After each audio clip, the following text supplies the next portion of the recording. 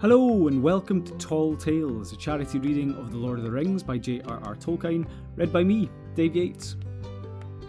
Whether you're a returning listener or have wandered onto this somewhat unexpectedly, as we all know, not all who wander are lost, so you're all more than welcome in the eyes of this bumbling hobbit.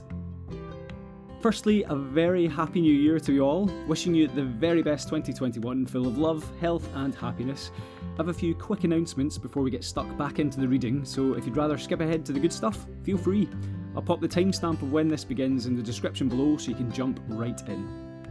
First up, just to remind you that there's a link to the chosen charity for this chapter in the description as well. If you don't absolutely hate what you hear, have a few spare pennies kicking about, and fancy supporting this project in any way at all, please consider sending these to the fundraiser aiming at supporting those working in the arts through this bleak time. The Lord of the Rings, in my eyes anyway, is one of the most influential pieces of art that I've ever had the pleasure of consuming. It's inspired countless other artists to conjure their own magic from illustrations, music, musicals, games, and countless other literature. So I'd hate to think of a world where this couldn't exist. And similarly, I'd hate to think that there's other artists out there on the cusp of realising their own lifelong passions, only for this pandemic to come along and scupper their chance. The link takes you to a fundraiser for the Equity Benevolent Fund, so please consider sending any spare pennies that way. Also, there's hundreds, if not thousands, of very worthwhile causes out there, supporting thousands, if not millions, of equally important key workers and other amazing individuals, so feel free to donate to one that resonates more with you if you want and are in a position to do so. Likewise, if you think there's a charity I could promote through this project, please feel free to reach out via the Facebook group Tall Tales.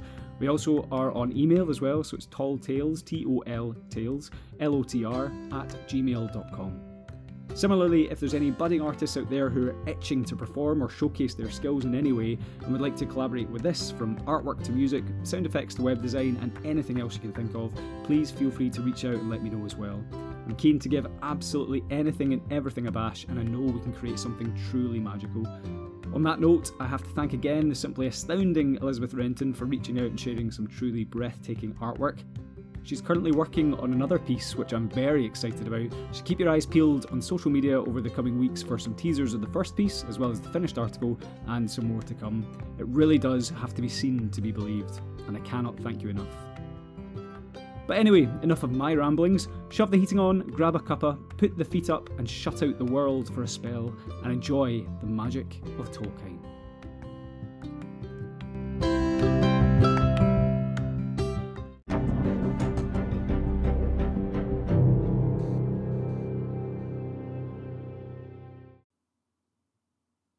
Chapter 11.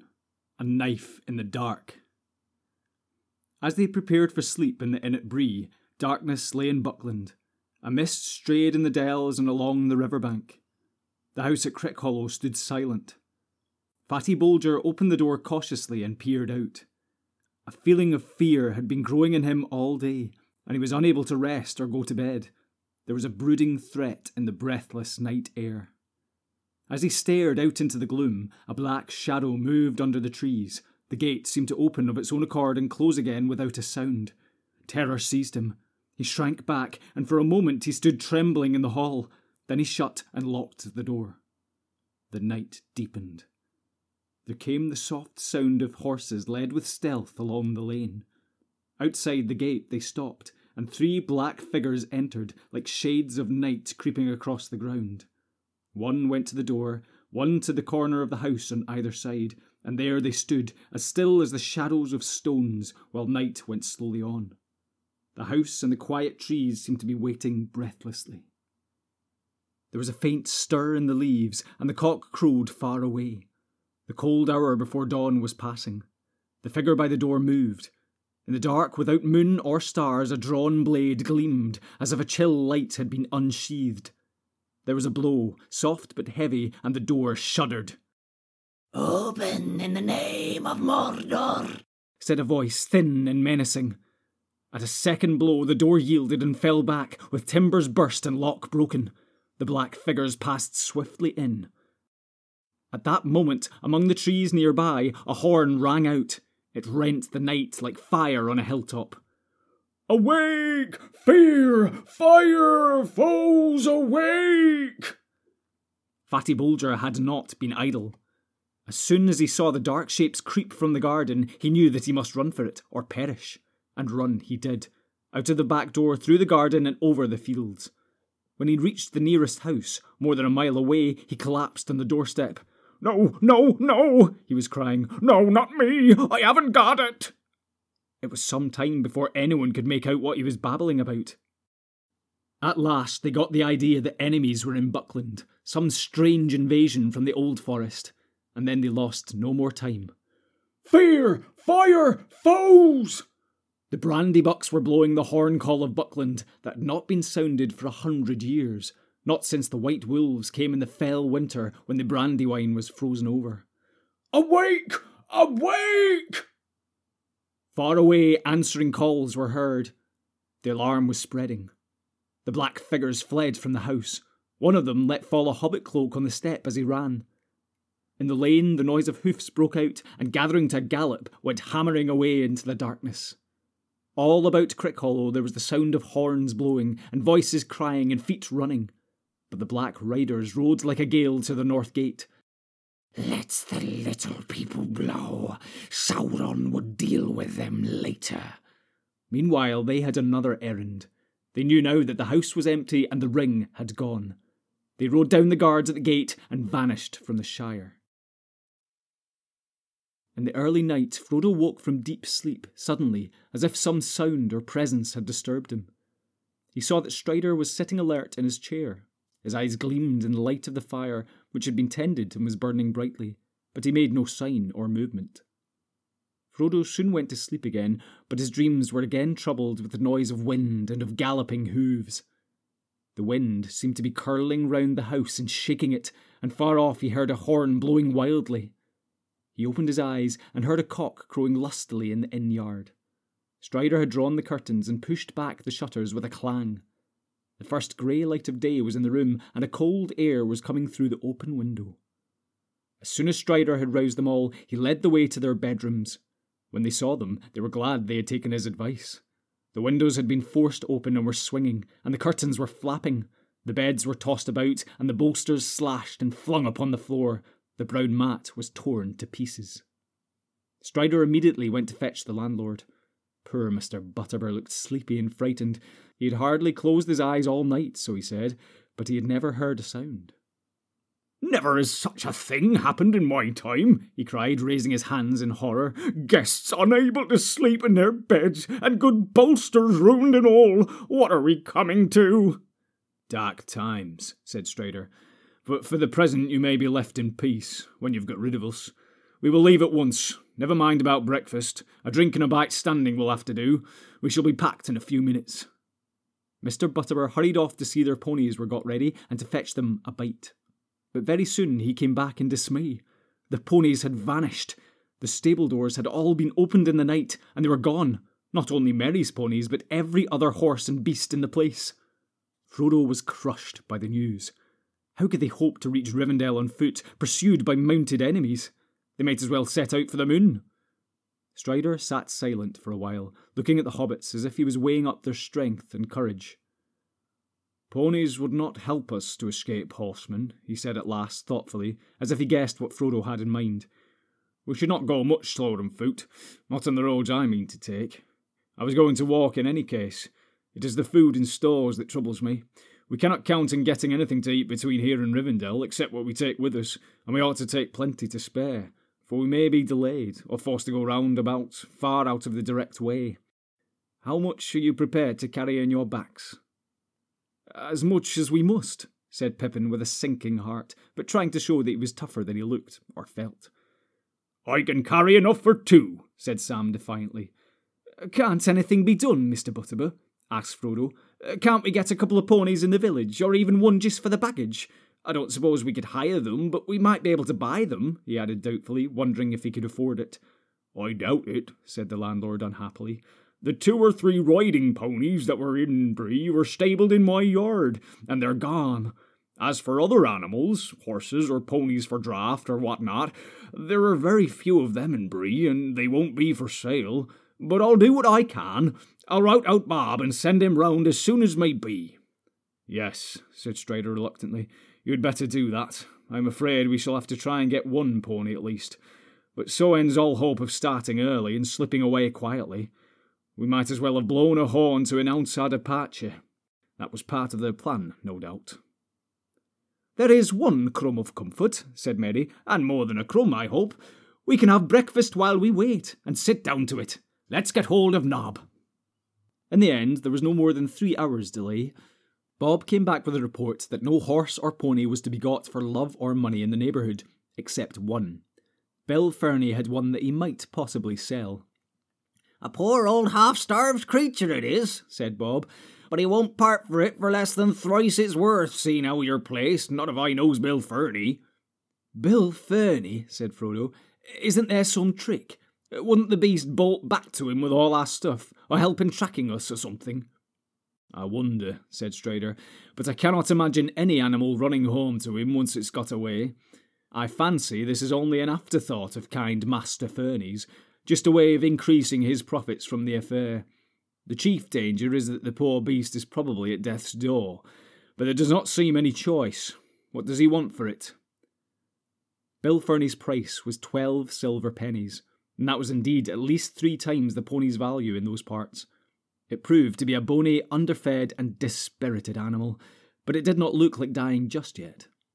Mr. Butterbur paid for it himself and offered Mary another 18 pence as some compensation for the lost animals. He was an honest man, and well off as things were reckoned in Bree, but 30 silver pennies was a sore blow to him, and being cheated by Bill Fernie made it harder to bear. As a matter of fact, he came out on the right side in the end. It turned out later that only one horse had actually been stolen. The others had been driven off or had bolted in terror, and were found wandering in different corners of the Breeland. Mary's ponies had escaped altogether, and eventually, having a good deal of sense, they made their way to the Downs in search of Fatty Lumpkin. So they came under the care of Tom Bombadil for a while, and were well off. But when news of the events at Bree came to Tom's ears, he sent them to Mr. Butterbur, who thus got 5 good beasts at a very fair price. They had to work harder in Bree, but Bob treated them well, so on the whole they were lucky. They missed a dark and dangerous journey, but they never came to Rivendell. However, in the meanwhile, for all Mr. Butterbur knew, his money was gone for good, or for bad, and he had other troubles, for there was a great commotion as soon as the remaining guests were astir and heard news of the raid on the inn. The southern travellers had lost several horses and blamed the innkeeper loudly, until it became known that one of their own number had also disappeared in the night, none other than Bill Fernie's squint-eyed companion. Suspicion fell on him at once. "If you pick up with a horse thief and bring him into my house," said Butterbur angrily, "you ought to pay for all the damage yourselves and not come shouting at me. Go and ask Mr. Fernie where your handsome friend is." But it appeared that he was nobody's friend, and nobody could recollect when they had joined their party. After their breakfast, the hobbits had to repack and get together further supplies for the longer journey they were now expecting. It was close on 10 o'clock before they at last got off. Frodo's vanishing trick, the appearance of the Black Horseman, the robbing of the stables, and not least the news that Strider the Ranger had joined the mysterious hobbits, made such a tale as would last for many uneventful years. Most of the inhabitants of Bree and Staddle, and many even from Combe and Archet, were crowded in the road to see the travellers start. The other guests at the inn were at the doors or hung out of the windows. Strider had changed his mind and decided to leave Bree by the main road. Any attempt to set off across country at once would only make matters worse. Half the inhabitants would follow them to see what they were up to and to prevent them from trespassing. They said farewell to Nob and Bob and took leave of Mr. Butterbur with many thanks. "I hope we shall meet again some day when things are merry once more," said Frodo. "I should like nothing better than to stay in your house in peace for a while." They tramped off, anxious and downhearted, under the eyes of the crowd. Not all the faces were friendly, nor all the words that were shouted. But Strider seemed to be held in awe by most of the Breelanders, and those that he stared at shut their mouths and drew away. He walked in front with Frodo, next came Merry and Pippin, and last came Sam leading the pony, which was laden with as much of their baggage as they had the heart to give it, but already it looked less dejected, as if it approved of the change in its fortunes. Sam was chewing an apple thoughtfully. He had a pocket full of them, a parting present from Nob and Bob. "Apples for walking and a pipe for sitting," he said, "but I reckon I'll miss them both before long." The hobbits took no notice of the inquisitive heads that peeped out of doors or popped over walls and fences as they passed. But as they drew near to the further gate, Frodo saw a dark, ill-kept house behind a thick hedge, the last house in the village. In one of the windows he caught a glimpse of a sallow face with sly, slanting eyes, but it vanished at once. So that's where the Southerner is hiding, he thought. He looks more than half like a goblin. Over the hedge another man was staring boldly. He had heavy black brows and dark, scornful eyes. His large mouth curled in a sneer. He was smoking a short black pipe. As he approached, he took it out of his mouth and spat. "Morning, Longshanks," he said. "Off early. Found some friends at last." Strider nodded, but did not answer. "Morning, my little friends," he said to the others. "I suppose you know who you've taken up with. That Stick-it-not Strider, that is, though I've heard other names not so pretty. Watch out tonight. And you, Sammy, don't go ill-treating my poor old pony. Bah!" He spat again. Sam turned quickly. "And you, Ferdy," he said, "put your ugly face out of sight or I'll get hurt." With a sudden flick, quick as lightning, an apple left his hand and hit Bill square in the nose. He ducked too late, and curses came from behind the hedge. "Waste of a good apple," said Sam regretfully, and strode on. At last they left the village behind. The escort of children and stragglers that followed them got tired and turned back at the south gate. Passing through, they kept on along the road for some miles. It bent to the left, curling back into its eastward line as it rounded the feet of Bree-Hill, and then it began to run swiftly downwards into wooded country.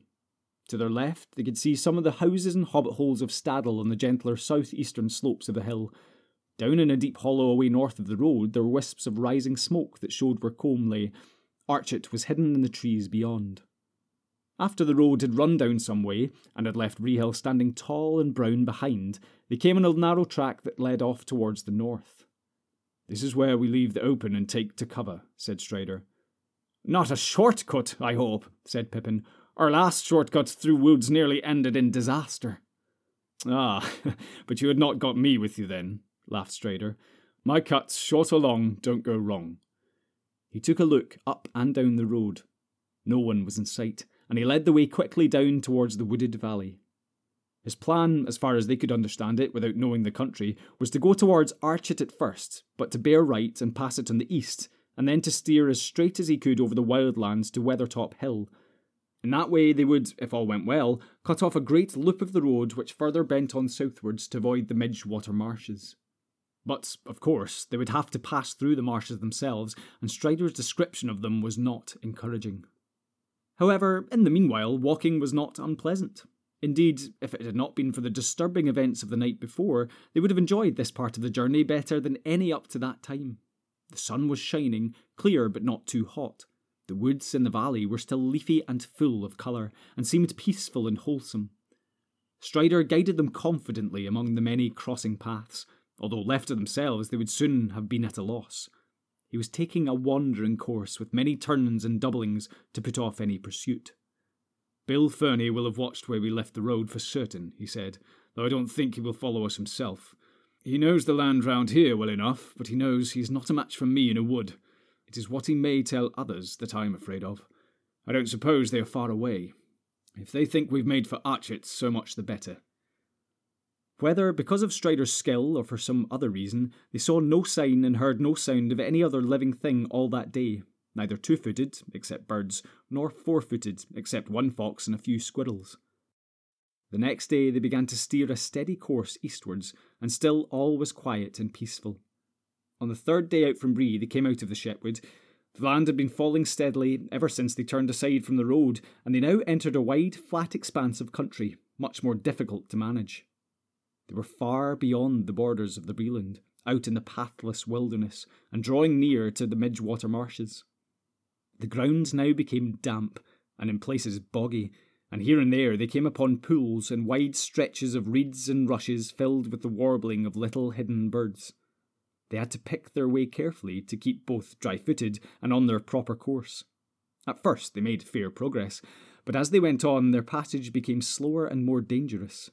The marshes were bewildering and treacherous, and there was no permanent trail even for rangers to find through their shifting quagmires. The flies began to torment them, and the air was full of clouds of tiny midges that crept up their sleeves and breeches and into their hair. "I am being eaten alive!" cried Pippin. "Midge water! There are more midges than water!" "What do they live on when they can't get hobbit?" asked Sam, scratching his neck. They spent a miserable day in this lonely and unpleasant country. Their camping place was damp, cold, and uncomfortable, and the biting insects would not let them sleep. There were also abominable creatures haunting the reeds and tussocks that, from the sound of them, were evil relatives of the cricket. There were thousands of them, and they squeaked all round, "Nick Rick, Big Nick," unceasingly all the night until the hobbits were nearly frantic. The next day, the 4th, was little better, and the night almost as comfortless. Though the Knickerbreakers, as Sam called them, had been left behind, the midges still pursued them. As Frodo lay, tired but unable to close his eyes, it seemed to him that far away there came a light in the eastern sky. It flashed and faded many times. It was not the dawn, for that was still some hours off. "What is the light?" he said to Strider, who had risen and was standing gazing ahead into the night. "I do not know," Strider answered. "It is too distant to make out. It is like lightning that leaps up from the hilltops." Frodo lay down again, but for a long while he could still see the white flashes, and against them the tall, dark figure of Strider standing silent and watchful. At last he passed into uneasy sleep. They had not gone far on the 5th day when they left the last straggling pools and reed beds of the marshes behind them. The land before them began steadily to rise again. Away in the distance eastwards they could now see a line of hills. The highest of them was at the right of the line and a little separated from the others. It had a conical top, slightly flattened at the summit. "That is Weathertop," said Strider. "The old road, which we have left far away on our right, runs to the south of it and passes not far from its foot. We might reach it by noon tomorrow if we go straight towards it. I suppose we'd better do so." "What do you mean?" asked Frodo. "I mean, when we do get there, it is not certain what we shall find. It is close to the road." "But surely we are hoping to find Gandalf there?" "Yes, but the hope is faint. If he comes this way at all, he may not pass through Bree, and so he may not know what we are doing. And anyway, unless by luck we arrive almost together, we shall miss one another. It will not be safe for him or for us to wait there long. If the riders fail to find us in the wilderness, they are likely to make for Weathertop themselves. It commands a wide view all round. Indeed, there are many birds and beasts in this country that could see us as we stand here from that hilltop. Not all the birds are to be trusted, and there are other spies more evil than they are." The hobbits looked anxiously at the distant hills. Sam looked into the pale sky, fearing to see hawks or eagles hovering over them with bright, unfriendly eyes. "You do make me feel uncomfortable and lonesome, Strider," he said. "What do you advise us to do?" asked Frodo. "I think," answered Strider slowly, as if he was not quite sure, "I think the best thing is to go as straight eastwards from here as we can, to make for the line of hills, not for Weathertop. There we can strike a path I know that runs at their feet. It will bring us to Weathertop from the north and less openly. Then we shall see what we shall see." All that day they plodded along, until the cold and early evening came down. The land became drier and more barren, but mists and vapours lay behind them on the marshes. A few melancholy birds were piping and wailing until the round red sun sank slowly into the western shadows. Then an empty silence fell. The hobbits thought of the soft light of sunset glancing through the cheerful windows of Bag End far away. At the day's end, they came to a stream that wandered down from the hills to lose itself in the stagnant marshland, and they went up along its banks while the light lasted. It was already night when at last they halted and made their camp under some stunted alder trees by the shores of the stream. Ahead there loomed now against the dusky sky the bleak and treeless backs of the hills. That night they set a watch, and Strider, it seemed, did not sleep at all. The moon was waxing, and in the early night hours a cold grey light lay in the land. Next morning they set out again soon after sunrise. There was a frost in the air, and the sky was a pale, clear blue. The hobbits felt refreshed, as if they had had a night of unbroken sleep. Already they were getting used to much walking on short commons, shorter at any rate than what in the Shire they would have thought barely enough to keep them on their legs. Pippin declared that Frodo was looking twice the hobbit they had been. Very odd, said Frodo, tightening his belt, considering that there is actually a good deal less of me. I hope this thinning process will not go on indefinitely, or I shall become a wraith. Do not speak of such things, said Strider quickly, and with surprising earnestness. The hills drew nearer. They made an undulating ridge, often rising almost to 1,000 feet, and here and there falling again to low clefts or passes leading into the eastern land beyond. Along the crest of the ridge, the hobbits could see what looked to be the remains of green-grown walls and dikes, and in the clefts there stood the ruins of old works of stone. By night they had reached the feet of the westward slopes, and there they camped. It was the night of the 5th of October, and they were 6 days out from Bree. In the morning they found, for the first time since they had left the Shetwood, a track plain to see. They turned right and followed it southward. It ran cunningly, taking a line that seemed chosen so as to keep as much hidden as possible from the view both of the hilltops above and of the flats to the west. It dived into dells and hugged steep banks, and where it passed over flatter and more open ground on either side of it, there were lines of large boulders and hewn stones that screened the travellers almost like a hedge. "I wonder who made this path, and what for," said Merry, as they walked along one of these avenues where the stones were unusually large and closely set. "I am not sure that I like it. It has rather a barrow-whitish look. Is there any barrow on Weathertop?" "No, there is no barrow on Weathertop, nor on any of these hills," answered Strider. "The men of the West did not live here, though in their latter days they defended the hills for a while against the evil that came out of Angmar. This path was made to serve the forts along the walls, but long before, in the first days of the North Kingdom, they built a great watchtower on Weathertop. Amon Sul, they called it. It was burned and broken, and nothing remains of it now but a tumbled ring, like a rough crown on the old hill's head. Yet once it was tall and fair. It is told that Elendil stood there watching for the coming of Gil-galad out of the west in the days of the last alliance." The hobbits gazed at Strider. It seemed that he was learned in old lore, as well as in the ways of the wild. "Who was Gil-galad?" asked Merry, but Strider did not answer, and seemed to be lost in thought.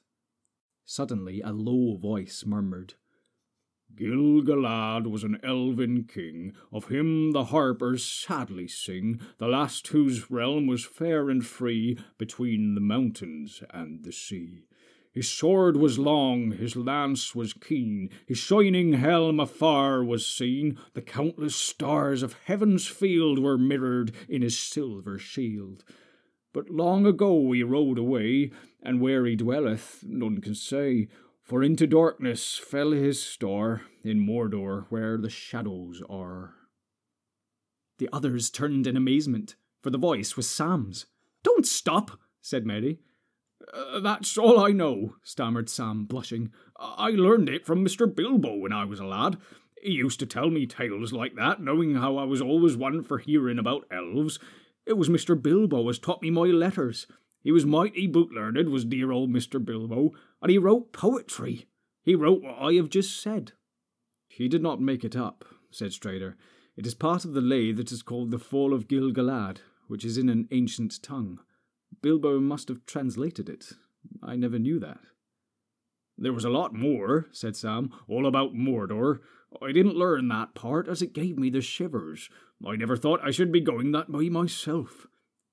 "Going to Mordor?" cried Pippin. "I hope it won't come to that." "Do not speak that name so loudly," said Strider. It was already midday when they drew near the southern end of the path, and saw before them, in the pale, clear light of the October sun, a grey-green bank leading up like a bridge onto the northward slope of the hill. They decided to make for that top at once, while the daylight was broad. Concealment was no longer possible, and they could only hope that no enemy or spy was observing them. Nothing was to be seen moving on the hill. If Gandalf was anywhere about, there was no sign of him. On the western flank of Weathertop they found a sheltered hollow, at the bottom of which there was a bowl-shaped dell with grassy sides. There they left Sam and Pippin with the pony and their packs and luggage. The other three went on. After half an hour's plodding climb, Strider reached the crown of the hill. Frodo and Merry followed, tired and breathless. The last slope had been steep and rocky. On the top, they found, as Strider had said, a wide ring of ancient stonework, now crumbling or covered with age-long grass. But in the centre, a cairn of broken stones had been piled. They were blackened as if with fire. About them, the turf was burned to the roots, and all within the ring the grass was scorched and shriveled as if flames had swept the hilltop, but there was no sign of any living thing. Standing upon the rim of the ruined circle, they saw all round below them a wide prospect, for the most part of lands empty and featureless, except for patches of woodland away to the south, beyond which they caught here and there the glint of distant water. Beneath them on the southern side there ran like a ribbon the old road, coming out of the west and winding up and down until it faded behind a ridge of dark land to the east. Nothing was moving on it. Following its line eastward with their eyes, they saw the mountains. The nearer foothills were brown and sombre. Behind them stood taller shapes of grey, and behind those again were high, white peaks glimmering among the clouds.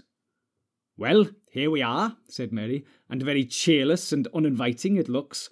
There is no water and no shelter, and no sign of Gandalf, but I don't blame him for not waiting, if he ever came here." "I wonder," said Strider, looking round thoughtfully. "Even if he was a day or two behind us at Bree, he could have arrived here first. He can ride very swiftly when need presses." Suddenly he stooped and looked at the stone on the top of the cairn. It was flatter than the others and whiter, as if it had escaped the fire. He picked it up and examined it, turning it in his fingers. "This has been handled recently," he said. "What do you think of these marks?" On the flat underside, Frodo saw some scratches. "There seems to be a stroke, a dot, and 3 more strokes," he said. "The stroke on the left might be a G rune with thin branches," said Strider. "It might be a sign left by Gandalf, though one cannot be sure. The scratches are fine, and they certainly look fresh, but the marks might mean something quite different and have nothing to do with us. Rangers use runes, and they come here sometimes." "What could they mean, even if Gandalf made them?" asked Merry. "I should say," answered Strider, "that they stood for G3 and were a sign that Gandalf was here on October the 3rd. That is 3 days ago now. It would also show that he was in a hurry and danger was at hand, so that he had no time or did not dare to write anything longer or plainer. If that is so, we must be wary." "I wish we could feel sure that he made the marks, whatever they may mean," said Frodo. "It would be a great comfort to know that he was on the way, in front of us or behind us." "Perhaps," said Strider. "For myself, I believe that he was here, and was in danger. There have been scorching flames here, and now that light that we saw 3 nights ago in the eastern sky comes back to my mind.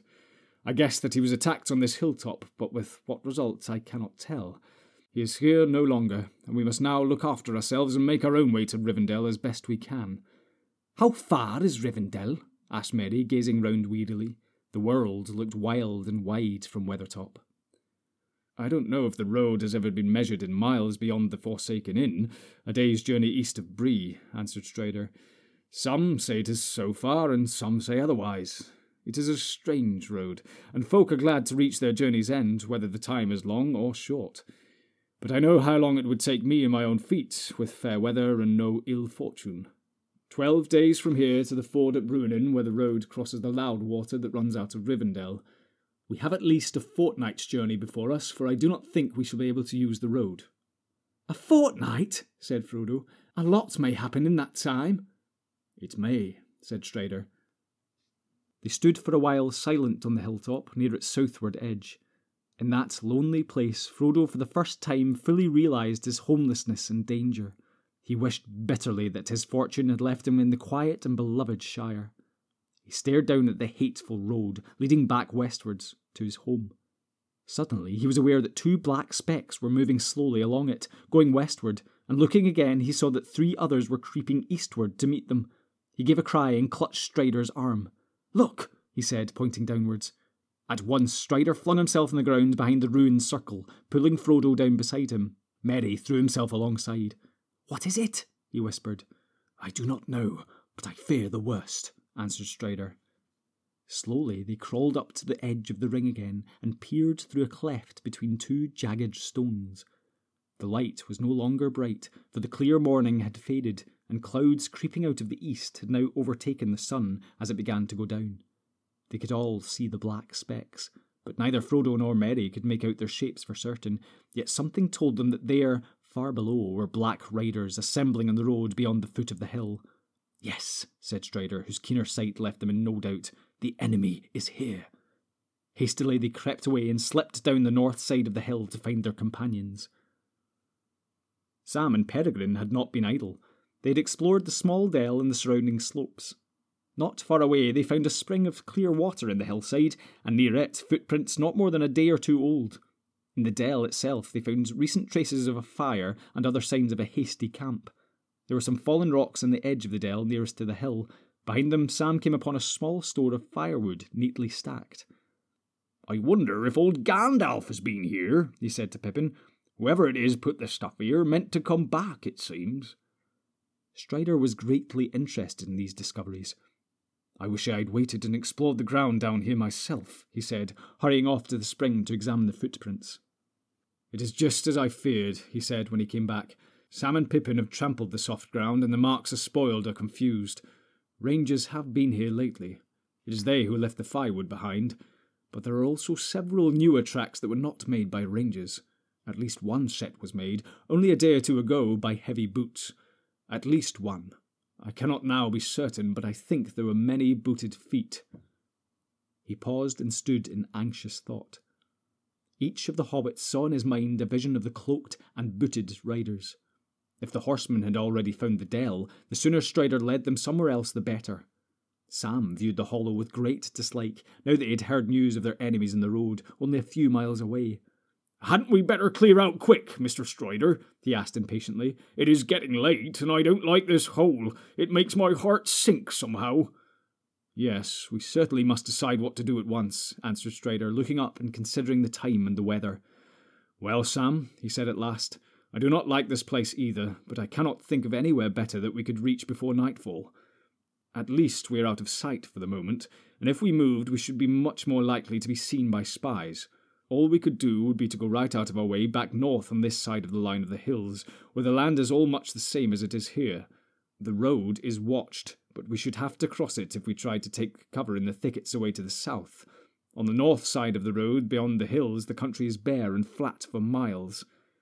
"Can the riders see?" asked Merry. "I mean, they seem usually to have used their noses rather than their eyes, smelling for us, if smelling is the right word, at least in the daylight. But you made us lie down flat when you saw them down below, and now you talk of being seen if we move." "I was too careless on the hilltop," answered Strider. "I was very anxious to find some sign of Gandalf, but it was a mistake for 3 of us to go up and stand there for so long. For black horses can see, and the riders can use men and other creatures as spies, as we found at Bree. They themselves do not see the world of light as we do, but our shapes cast shadows in their minds, which only the noon sun destroys. And in the dark they perceive many signs and forms that are well hidden from us. Then they are most to be feared. And at all times they smell the blood of living things, desiring and hating it. Senses, too, there are other than sight or smell. We can feel their presence. It troubled our hearts as soon as we came here, and before we saw them. They feel ours more keenly. Also," he added, and his voice sank to a whisper, "the ring draws them." "Is there no escape, then?" said Frodo, looking round wildly. "If I move, I shall be seen and hunted. If I stay, I shall draw them to me." Strider laid his hand on his shoulder. "There is still hope," he said. "You are not alone. Let us take this wood that is set ready for the fire as a sign. There is little shelter or defence here, but fire shall serve for both. Sauron can put fire to his evil uses, as he can all things, but these riders do not love it, and fear those who wield it. Fire is our friend in the wilderness." "Maybe," muttered Sam. "It is also as good a way of saying 'Here we are' as I can think of, bar shouting." Down in the lowest and most sheltered corner of the dell they lit a fire and prepared a meal. The shades of evening began to fall, and it grew cold. They were suddenly aware of great hunger, for they had not eaten anything since breakfast, but they dared not make more than a frugal supper. The lands ahead were empty of all save birds and beasts, unfriendly places deserted by all the races of the world. Rangers passed at times beyond the hills, but they were few and did not stay. Other wanderers were rare and of evil sort. Trolls might stray down at times out of the northern valleys of the Misty Mountains. Only on the road would travellers be found, most often dwarves, hurrying along on business of their own and with no help and few words to spare for strangers. "I don't see how a food can be made to last," said Frodo. "We've been careful enough in the last few days, and this supper is no feast, but we've used more than we ought, if we have 2 weeks still to go, and perhaps more." "There is food in the wild," said Strider. "Berry, root, and herb, and I have some skill as a hunter at need. You need not be afraid of starving before winter comes, but gathering and catching food is long and weary work, and we need haste. So tighten your belts and think with hope of the tables of Elrond's house." The cold increased as darkness came on. Peering out from the edge of the dell, they could see nothing but a grey land now vanishing quickly into shadow. The sky above had cleared again and was slowly filled with twinkling stars. Frodo and his companions huddled round the fire, wrapped in every garment and blanket they possessed. But Strider was content with a single cloak, and sat a little apart, drawing thoughtfully at his pipe. As night fell and the light of the fire began to shine out brightly, he began to tell them tales to keep their minds from fear. He knew many histories and legends of long ago, of elves and men and their good and evil deeds in the elder days. They wondered how old he was and where he had learned all this lore. "Tell us of Gil-galad," said Merry suddenly, when he paused at the end of a story of the elf kingdoms. "Do you know any more of that old lay you spoke of?" "I do indeed," answered Strider. "So also does Frodo, for it concerns us closely." Merry and Pippin looked at Frodo, who was staring into the fire. "I know only the little that Gandalf has told me," said Frodo slowly. "Gil-galad was the last of the great elf kings of Middle-earth. Gil-galad is starlight in their tongue. When Elendil, the elf friend, he went to the land of—" "No," said Strider, interrupting. "I do not think that tale should be told now with the servants of the enemy at hand. If we win through to the house of Elrond, you may hear it there, told in full." "Then tell us some other tale of the old days," begged Sam. "A tale about the elves before the fading time. I would dearly like to hear more about elves. The dark seems to press round so close." "I will tell you the tale of Tinuviel," said Strider, in brief, "for it is a long tale of which the end is not known, and there are none now except Elrond that remember it aright as it was told of old. It is a fair tale, though it is sad, as are all tales of Middle-earth, and yet it may lift up your hearts." He was silent for some time, and then he began not to speak, but to chant softly. "The leaves were long, the grass was green, the hemlock umbels tall and fair, and in the glade a light was seen of stars in shadows shimmering. Tinuviel was dancing there to music of a pipe unseen, and light of stars was in her hair, and in her raiment glimmering. The Baron came from mountains cold, and lost he wandered under leaves, and where the elven river rolled, he walked alone and sorrowing. He peered between the hemlock leaves, and saw in wonder flowers of gold upon her mantle and her sleeves, and her hair like shadow following. Enchantment healed his weary feet, that over hills were doomed to roam, and forth he hastened strong and fleet, and grasped at moonbeams glistening. Through woven woods in elven home, she lightly fled on dancing feet, and left him lonely still to roam in the silent forest listening. He heard there oft the flying sound of feet as light as linden leaves, of music welling underground in hidden hollows quavering. Now withered lay the hemlock rock sheaves, and one by one with sighing sound, whispering fell the beechen leaves in the wintry woodland wavering.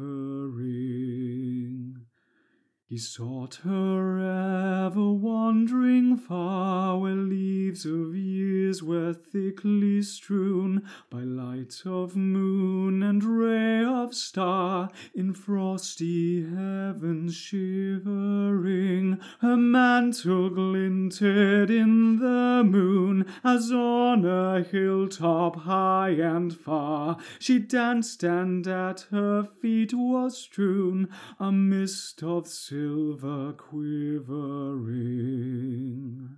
When winter passed, she came again, and a song released the sudden spring, like rising lark and falling rain and melting water bubbling. He saw the elven flowers spring about her feet and healed again. He longed by her to dance and sing upon the grass untroubling. Again she fled, but swift he came, Tinuviel, Tinuviel. He called her by her elvish name, and there she halted listening. One moment stood she, and a spell his voice laid on her. Beren came, and doom fell on Tinuviel, that in his arms lay glistening. As Beren looked into her eyes, within the shadows of her hair, the trembling starlight of the skies, he saw their mirrored shimmering. Tinuviel, the elven fair, immortal maiden, elven wise, about him cast her shadowy hair, and arms like silver glimmering. Long was the way that fate them bore, o'er stony mountains cold and grey, through halls of iron and darkling door, and woods of nightshade more or less. The sundering seas between them lay, and yet at last they met once more, and long ago they passed away in the forest, singing sorrowless.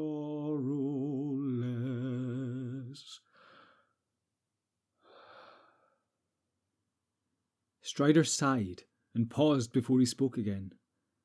"That is a song," he said, "in the mode that is called Anthenath among the elves, but is hard to render in our common speech, and this is but a rough echo of it. It tells of the meeting of Beren, son of Barahir, and Luthien Tinuviel. Beren was a mortal man, but Luthien was the daughter of Thingol, a king of elves upon Middle-earth when the world was young, and she was the fairest maiden that has ever been among all the children of this world. As the stars above the mists of the northern lands was her loveliness, and in her face was a shining light. In those days the great enemy, of whom Sauron of Mordor was but a servant, dwelt in Angband in the north, and the elves of the west, coming back to Middle-earth, made war upon him to regain the Silmarils which he had stolen, and the fathers of men aided the elves. But the enemy was victorious, and Barahir was slain, and Beren, escaping through great peril, came over the mountains of terror into the hidden kingdom of Thingol in the forest of Neldoreth. There he beheld Luthien singing and dancing in a glade beside the enchanted river Esgalduin, and he named her Tinuviel, that is nightingale in the language of old. Many sorrows befell them afterwards, and they were parted long.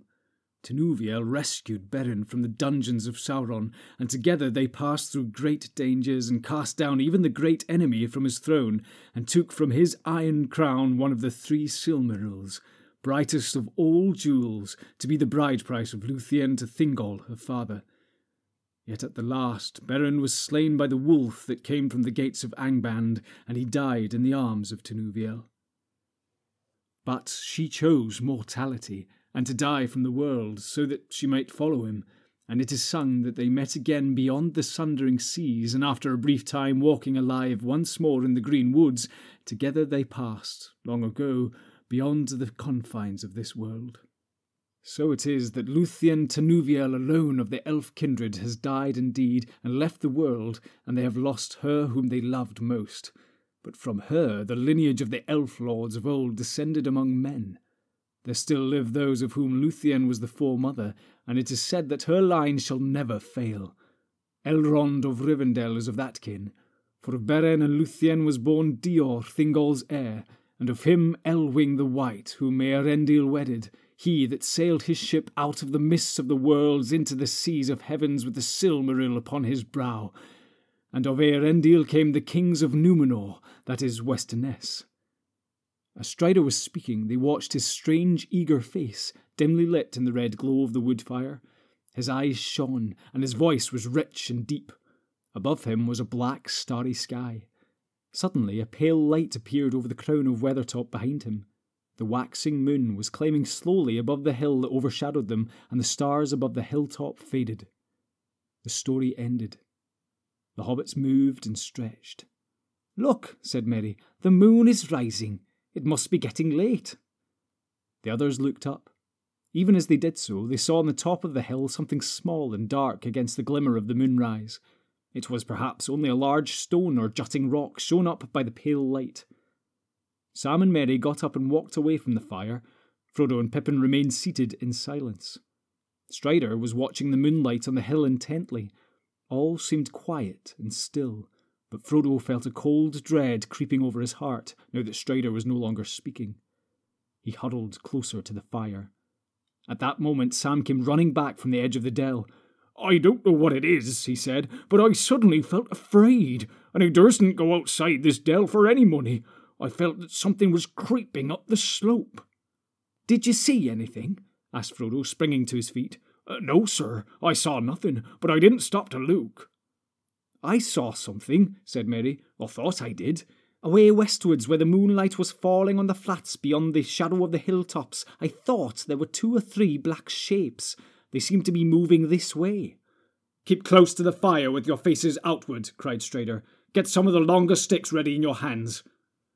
For a breathless time they sat there, silent and alert, with their backs turned to the wood fire, each gazing into the shadows that encircled them. Nothing happened. There was no sound or movement in the night. Frodo stirred, feeling that he must break the silence. He longed to shout out aloud. "Hush!" whispered Strider. "What's that?" gasped Pippin at the same moment. Over the lip of the little dell on the side away from the hill, they felt, rather than saw, a shadow rise. One shadow or more than one. They strained their eyes, and the shadows seemed to grow. Soon there could be no doubt. 3 or 4 tall black figures were standing there on the slope, looking down on them. So black were they that they seemed like black holes in the deep shade behind them. Frodo thought that he heard a faint hiss as of venomous breath and felt a thin, piercing chill. Then the shapes slowly advanced. Terror overcame Pippin and Merry, and they threw themselves flat on the ground. Sam shrank to Frodo's side. Frodo was hardly less terrified than his companions. He was quaking as if he was bitter cold, but his terror was swallowed up in a sudden temptation to put on the ring. The desire to do this laid hold of him, and he could think of nothing else. He did not forget the barrow, nor the message of Gandalf, but something seemed to be compelling him to disregard all warnings, and he longed to yield. Not with the hope of escape, or of doing anything either good or bad. He simply felt that he must take the ring and put it on his finger. He could not speak. He felt Sam looking at him, as if he knew that his master was in some great trouble, but he could not turn towards him. He shut his eyes and struggled for a while, but resistance became unbearable, and at last he slowly drew out the chain and slipped the ring on the forefinger of his left hand. Immediately, though everything else remained as before, dim and dark, the shapes became terribly clear. He was able to see beneath their black wrappings. There were 5 tall figures, 2 standing on the lip of the dell, 3 advancing. In their white faces burned keen and merciless eyes. Under their mantles were long grey robes, upon their grey hairs were helms of silver, in their haggard hands were swords of steel. Their eyes fell on him and pierced him as they rushed towards him. Desperate, he drew his own sword, and it seemed to him that it flickered red, as if it was a firebrand. Two of the figures halted. The third was taller than the others. His hair was long and gleaming, and on his helm was a crown. In one hand he held a long sword, and in the other a knife. Both the knife and the hand that held it glowed with a pale light. He sprang forward and bore down on Frodo. At that moment, Frodo threw himself forward on the ground, and he heard himself crying aloud, "O Elbereth Cilthoniel!" At the same time he struck at the feet of his enemy. A shrill cry rang out in the night, and he felt a pain like a dart of poisoned ice pierce his left shoulder. Even as he swooned, he caught, as through a swirling mist, a glimpse of Strider leaping out of the darkness with a flaming brand of wood in either hand. With a last effort, Frodo, dropping his sword, slipped the ring from his finger and closed his right hand tight upon it.